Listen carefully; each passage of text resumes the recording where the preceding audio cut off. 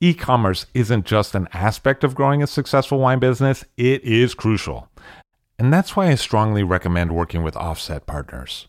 As a proudly independent e-commerce technology and brand design company based in wine country, Offset understands the operational nuances and the customer service imperatives that distinguish a great online buying experience from a mediocre one. And that's why leading and legendary brands like Saxum, Arnott Roberts, and Kermit Lynch Wine Merchant choose Offset's proprietary commerce technology platform to power their DTC sales. If you're an allocated winery or a high-touch merchant that values an elegant, effective commerce solution for both you, your customers, and your team, reach out to the smart team at offsetpartners.com. That's OFFSET, partners with an S.com, to craft a better direct-to-consumer experience. I'll drink to that, where we get behind the scenes of the beverage business. I'm Levi Dalton. I'm Erin Scala. And here's our show today.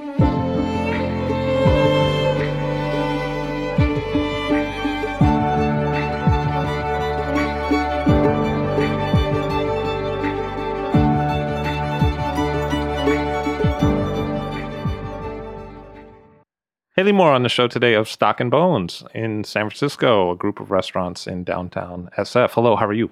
Great, thanks. Very nice to have you here today. Thank you. I'm excited to be here. So what makes you happy? What are the things that you enjoy? The things that I enjoy. Wine. Yeah. Well, that's a good answer. Right? Funny coincidence. Oh my gosh, isn't that crazy? No, people. I think being around people. I think for me, like the restaurant business is what, restaurants is where it started first. I think I started that when I was 15. And so I think, the love of restaurants, the love of hospitality, the love of like genuinely taking care of people was kind of first, and then wine and booze and everything else kind of came as a second love. Did you get to try on different parts of your personality in a restaurant? Were you Absolutely. able to kind of like be somebody else a little bit? No, definitely. I think it's fun. I mean, it's a lot easier to interact with people when you have a bottle of wine in your hand, and so to be able to walk up to a table and say something quick and kind of deliver the punchline and be gone it's a fun thing for sure. What works for you with different types of tables? That's a good question. I think it's just, being able to read people and being able to see what different people need. But is it ever hard to like bro down with bros? No. It depends. I mean, I think it's definitely a world that I think people that gravitate towards, I should say women that gravitate towards this business tend to be okay with that and pretty good at it to begin with. For me, when I worked in kitchens, it was like the exact same thing, and it was me wanting to prove that I could carry the heavy stock pot without help, or that I could, empty my fryer of grease and clean it out without being disgusted. It's the same thing on the dining room floor. I'm just, we're in prettier outfits, but yeah, I think not as greasy. Not as greasy, hopefully. Well, sometimes, but yeah, it's the same. It's the same rules apply, and for me, it was that appeal to begin with wine was, I can do this too, which is, I don't think it's any harder for women by any means, but it's definitely. But it's harder, or at least it was for younger people, and you started pretty young. I did. I started as a sommelier when I was 23, which was awesome, at Bacar, which was kind of like the wine restaurant in San Francisco. Definitely during the .com boom, it was sort of the one that everyone flocked to and had a great. Debbie Zacharias did the wine list there. She's a partner now at the Ferry Plaza Wine Merchant, and she's awesome. She was able to really curate an awesome cellar. So I was able to kind of, try so many different things. I found a full 14 bottles, which in San Francisco is a lot, of a 1983 Brundelmeyer Gruner Veltliner that the wholesale cost on was $24 a bottle, which is, pretty crazy. DRC, she had a nice collection. So I was able to walk into a cellar that was awesome. And I had never tasted any of those things before. I'd never, had Raveneau. I'd never had any of those kind of iconic wines. So it was pretty cool to be able to open some of those bottles and experience them for the first time. How many other people in their 20s were running programs in San Francisco at that time? Not very many, I don't think. I had a lot of really great people that I looked up to and admired for sure. There were a lot of great sommeliers on the floor at different restaurants at the time. Shelley Lindgren had also come through Bacar, so there was kind of a cool, and then obviously Christy Dufault as well, who ran Quince for a long time. So there's a really great legacy of women who had kind of come through that restaurant, which was fun. It was fun to be a part of. And you'd been at Au Côte in the East Bay as well, right? Mm-hmm.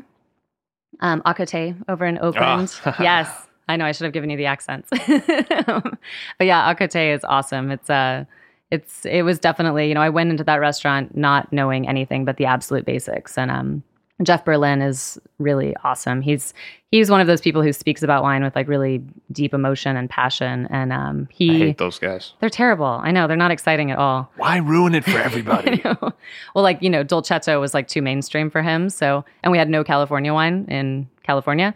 So people would come in and say, I want Zinfandel. And I'd have to be like, well, I have Plavek Mali from Croatia, which is like a distant relative of Primitivo. And, it was cool to be able to be a part of people's, you're introducing people to new things every single day because no one has ever had any of these wines before, especially not then, which was 10 years ago and in Oakland, So, to be able to see people's first experiences with wine like that was pretty cool.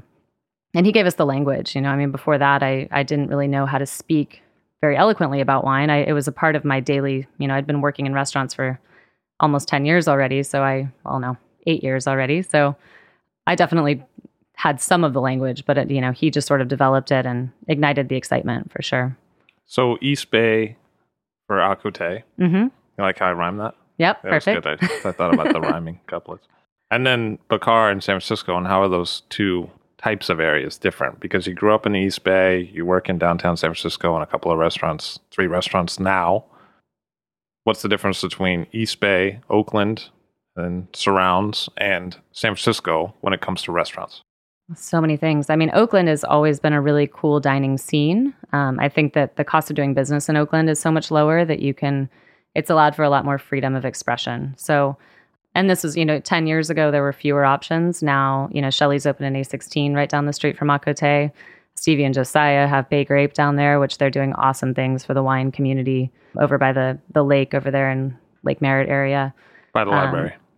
Totally. I once got my motorcycle helmet stolen from that neighborhood. I think it was, Nice. Now that I think about it, it's probably Josiah who took it. Probably, yeah. He probably is wearing it right now. It's super hardcore when you have a motorcycle and you have to call your mom to come pick you up because it's by law that you have to ride it with a helmet, and I didn't have my helmet anymore. So even though I still had my motorcycle, because someone had stolen my helmet, I had to call my mother. That's pretty awesome. Super, super masculine. That's great. You could have stolen someone's bike helmet. I'm sure there's plenty of bikes down there. I think I need to give Josiah a call about that. Yeah, absolutely.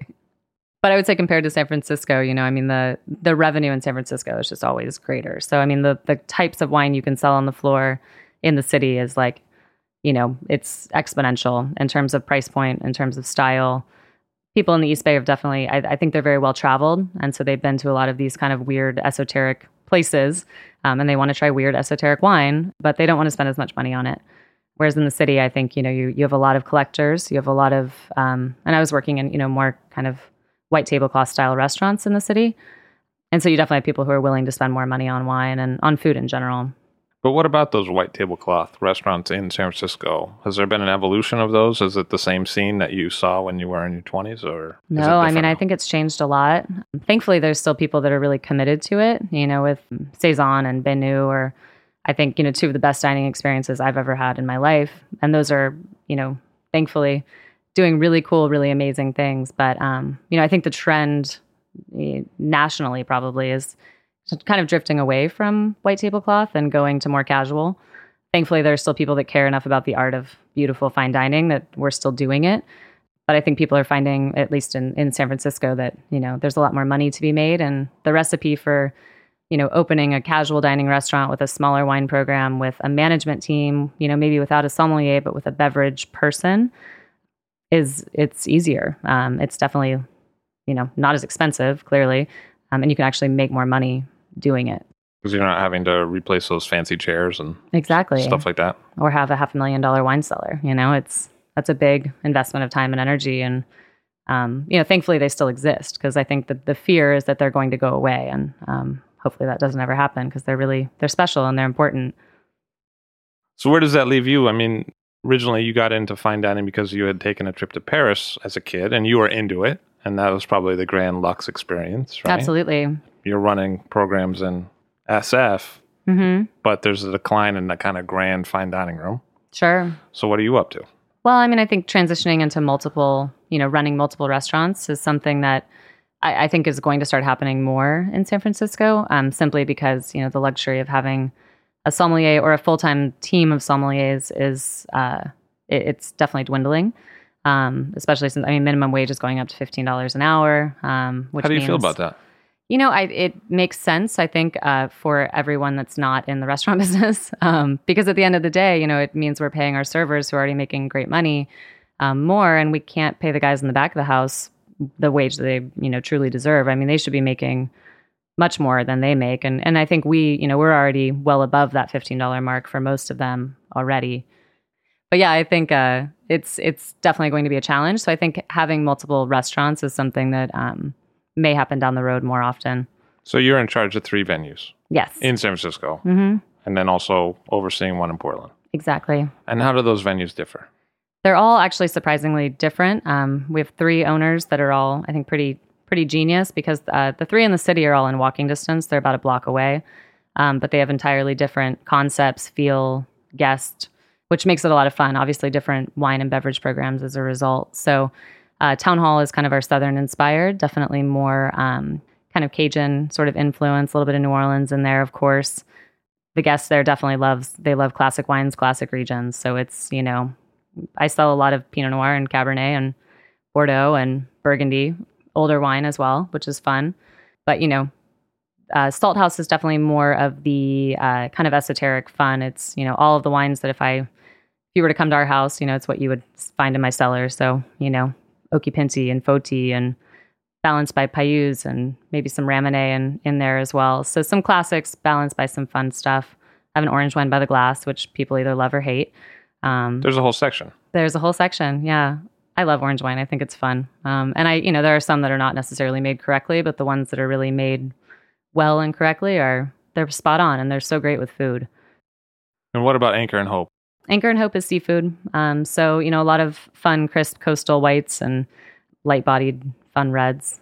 We have a lot of people that come in from out of town as well. So I added a Cabernet section, which of course does not go well with seafood. But at the end of the day, it's the hospitality business. So I'm of the mindset of give the people what they want, which is good. And so, it sells. And again, they're having a great experience. So You think a lot of the bigger, more traditional California wines, traditional, I mean, the ones that were popular in the 90s, are being consumed by tourists? Is that what you mean? Or? No, not necessarily. I think there's a trend, definitely. As we've all seen, a trend back in California. And, we talk about the new California wine, but I think, the new California wine is the old California wine, because I grew up there in the 80s and, none of those wines were above 12.5% alcohol.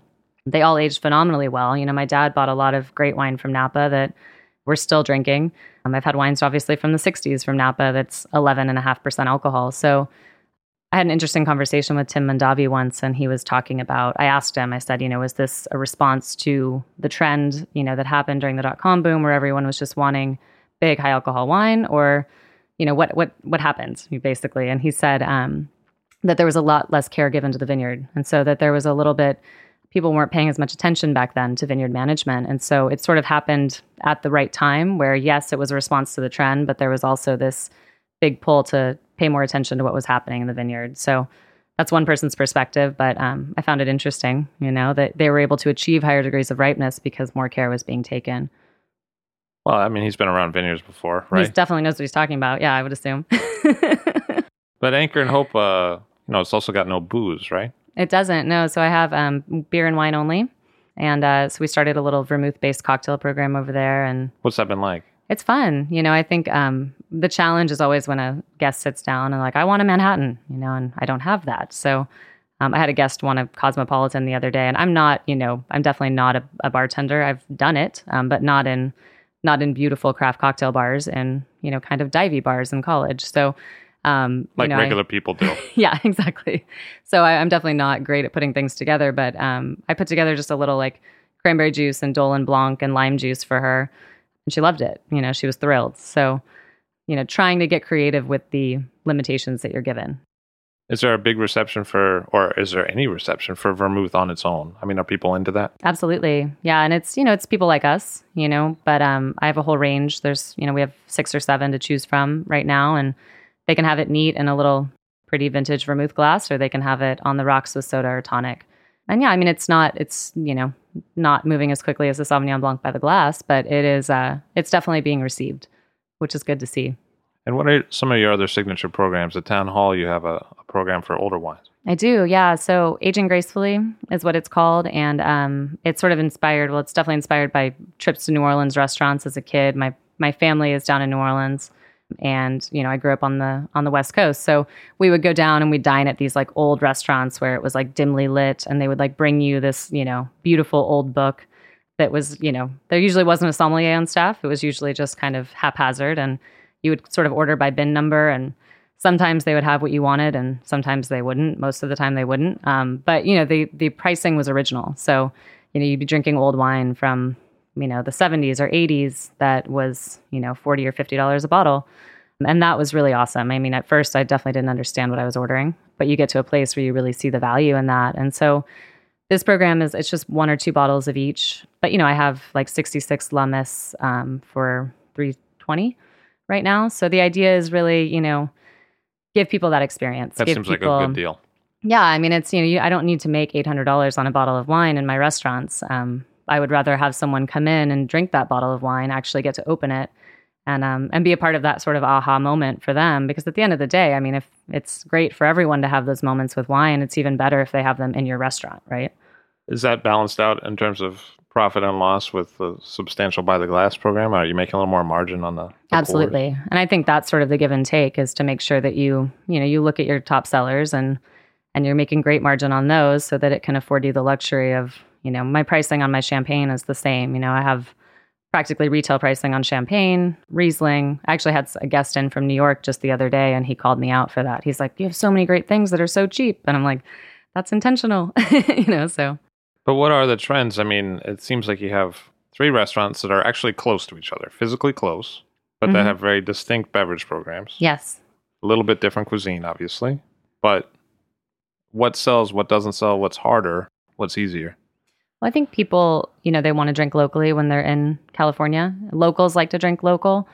They drink a little bit of import as well. But I would say, when people are traveling from outside, they want to drink California wine while in California. That's a very general rule.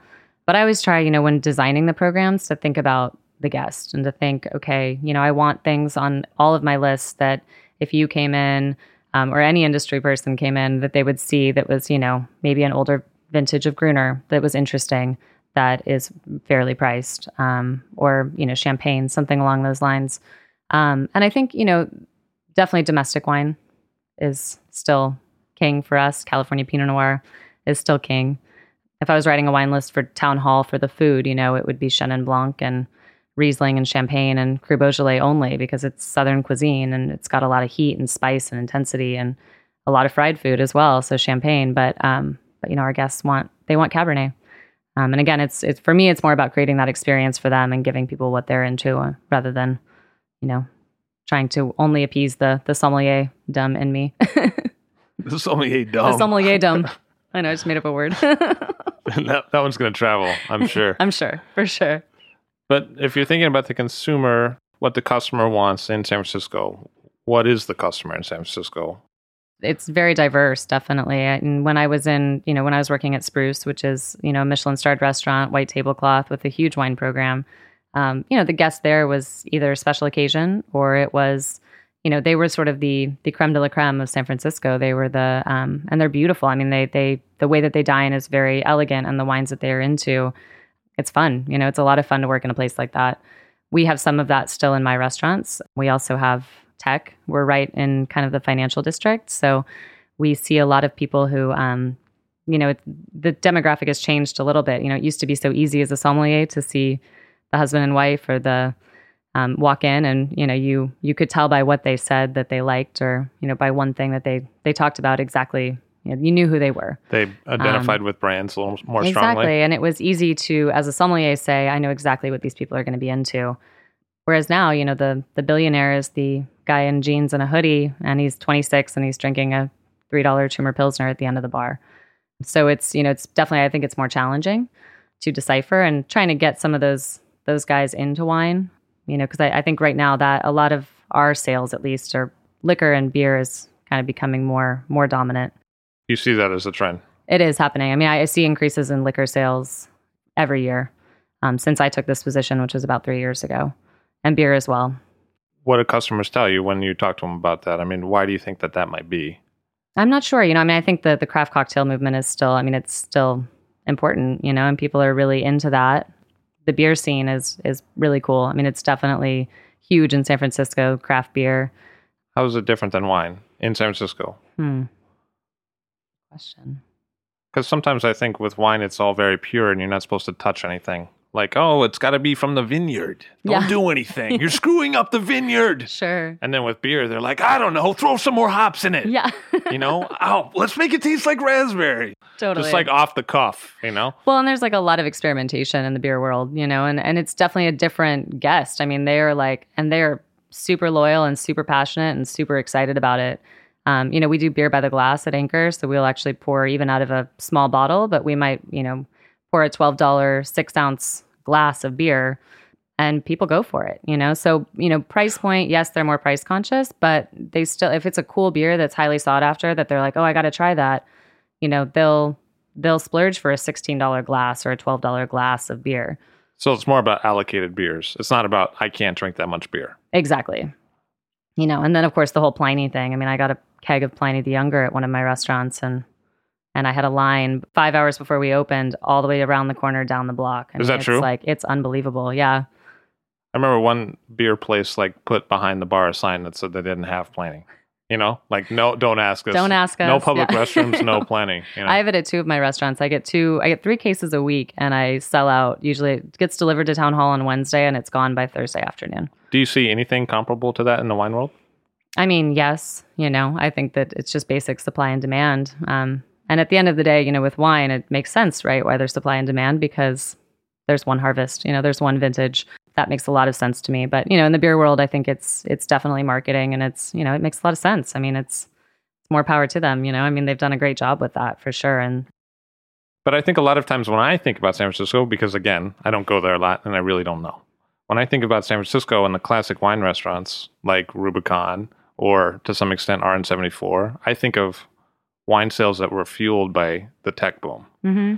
But it sounds like what you're saying is that the tech industry now is less wine focused, or sometimes is less wine focused.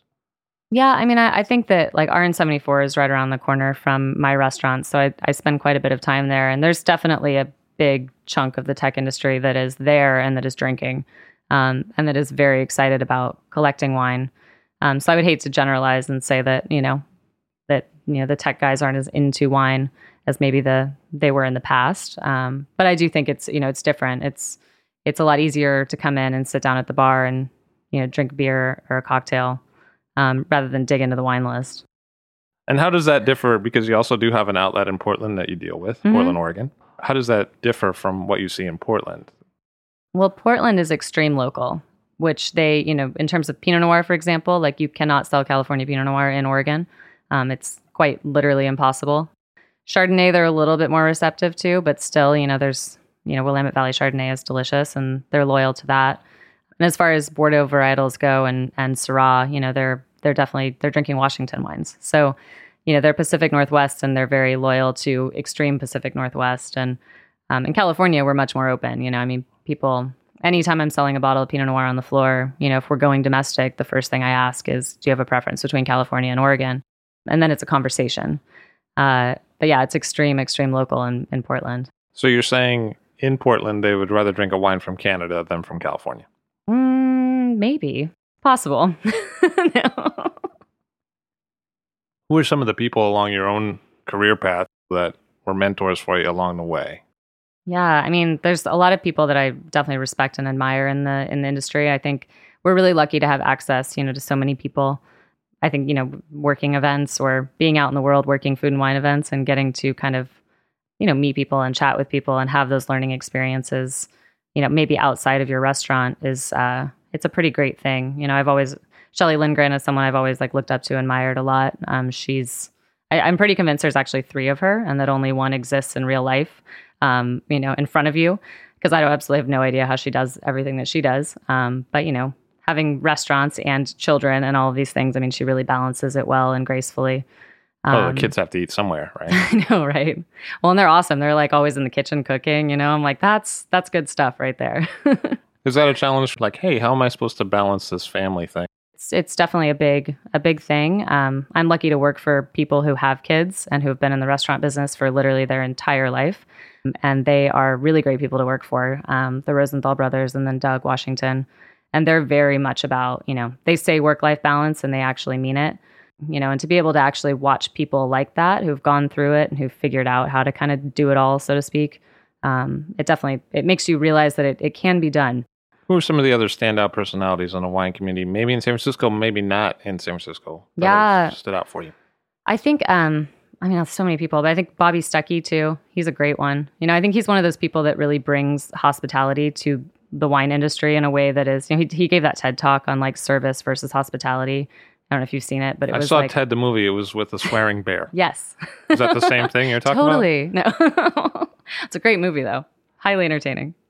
But yeah, I think he's one of those people that he's, I think watching other people and the way that they interact around wine and around other wine professionals can be really educational. And, I worked La Palais for the first time and I was kind of like standing quiet in the corner, kind of awkward. And I think he just like read the moment and was like, let's go grab a beer, and I was like, oh, thank God somebody's talking to me, but it was very, I think it's moments like that. And it's sort of taking moments like that and learning through, people's actions and people's interactions that are fun about this business.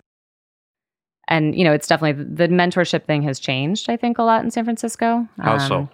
There used to be teams of sommeliers. There used to be led by one person. And there is that still, but it's few and far between. So, maybe we have 4 or 5 restaurants where that is the case instead of 25. And so I think you're, as coming up in the business, you have to kind of seek out mentorship. So, you're working maybe 12 hours a day on the restaurant floor and then, you're working a food and wine event on the weekend, and I always say it's like there's so much education that can be had with like a wine glass in one hand and a buffing rag in the other. It's like to utilize those moments to have conversations with people and to learn is huge.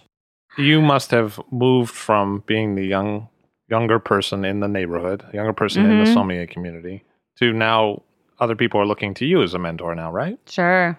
Well, and I've had a lot of those moments, and I took over that position at Bacar feeling like it was kind of like young naivete a little bit. I don't think I really knew how excited. I was excited about it for sure, but I don't think I knew how big it was, and it was awesome. But I'd have moments all the time, and I still have moments all the time where I'm like, how do I know the most in the room? Like, how is there not someone who knows more than me? How am I the quote unquote like expert here? Because I still have so much more to learn. The wine world, there's so much, it's vast, so it's definitely a different frame of mind. But, my world now is pretty cool because I think I'm able to bring people in because it's it is a relatively demanding job. I'm looking for people who are wanting to go on to be sommeliers.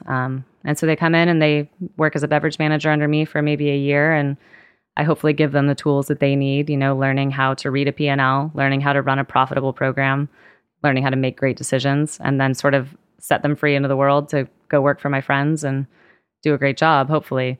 What are some of those key great decisions? I would say, what you're buying, why you're buying it, thinking about your guests first. And for me, profitability, at the end of the day, like that, it's something that I see a lot when I look at other wine lists too, where, yes, these are beautiful wines, but like, okay, so how are the doors still open? And you're valuable when you can make people money at the end of the day. So it has to be a blend between choosing wines that you love and that you tell a great story and that you pair with the food, and wines that make money. And I try so hard to say yes to every person that sends an email and says, can we sit down and taste together?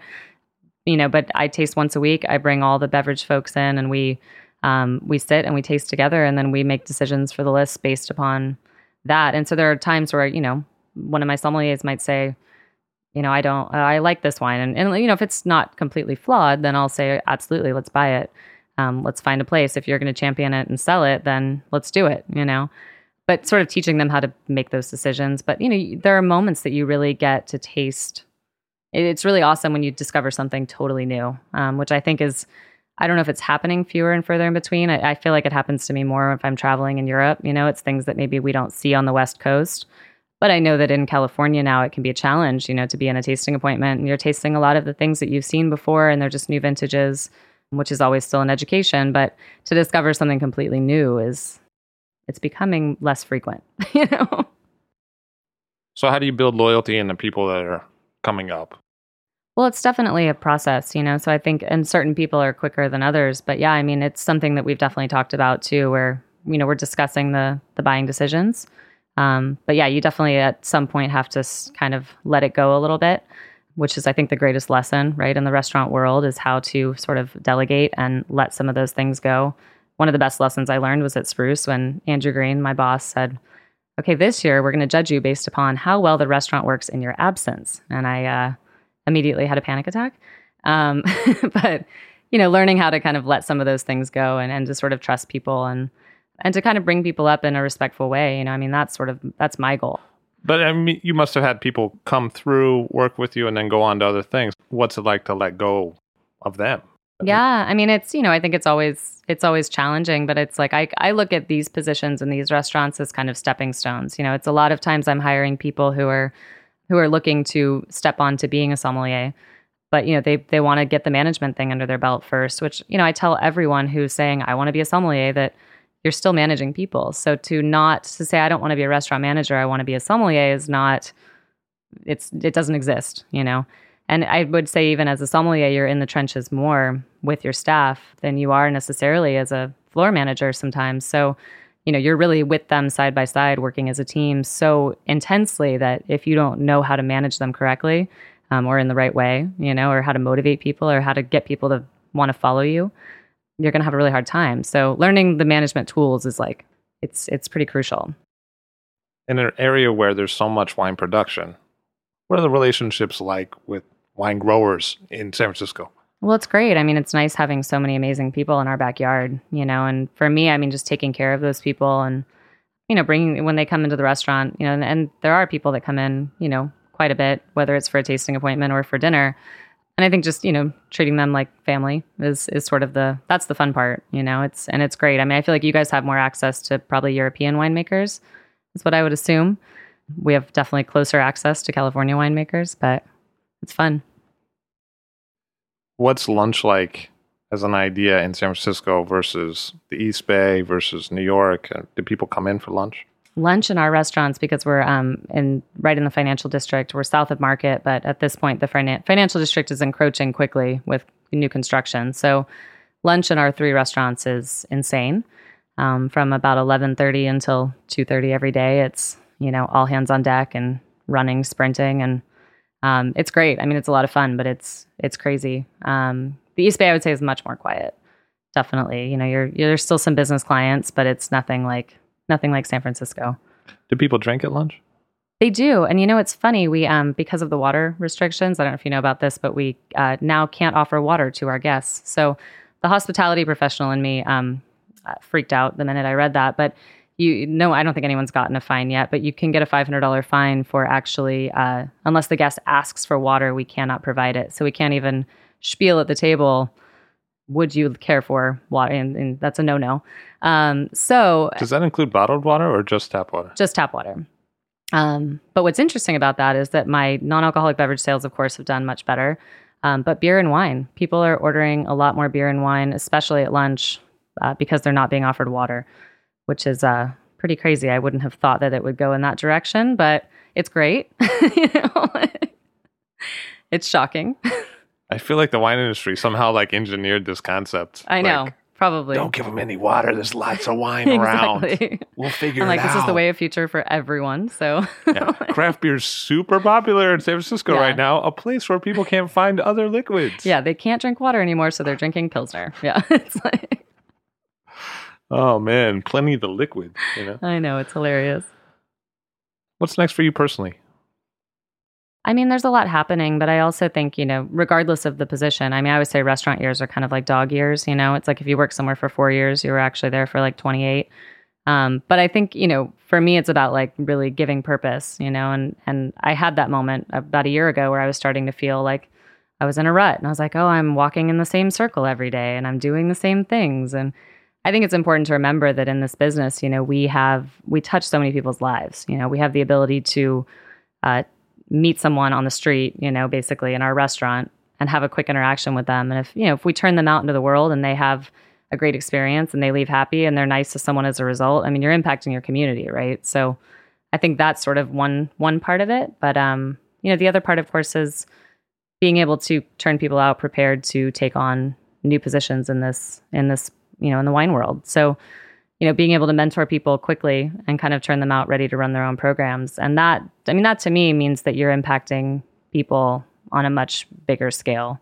And you're able to actually kind of give them a little bit more of the focus and energy that maybe, I didn't have as much in the positions that I had. Haley Moore, she's having meaningful interactions with people that don't involve offering water. Thank you very much for being here today. Thank you. It was fun. Haley Moore of Stock and Bones. All Drink to That is hosted and produced by myself, Levi Dalton. Aaron Scala has contributed original pieces. Editorial assistance has been provided by Bill Kimsey. The show music was performed and composed by Rob Moose and Thomas Bartlett. Show artwork by Alicia Tenoyan. T-shirts, sweatshirts, coffee mugs, and so much more, including show stickers, notebooks, and even gift wrap, are available for sale if you check the show website, alldrinktothatpod.com. That's ILL drinktothatpod.com, which is the same place you'd go to sign up for our email list or to make one of the crucially important donations that help keep this show operating.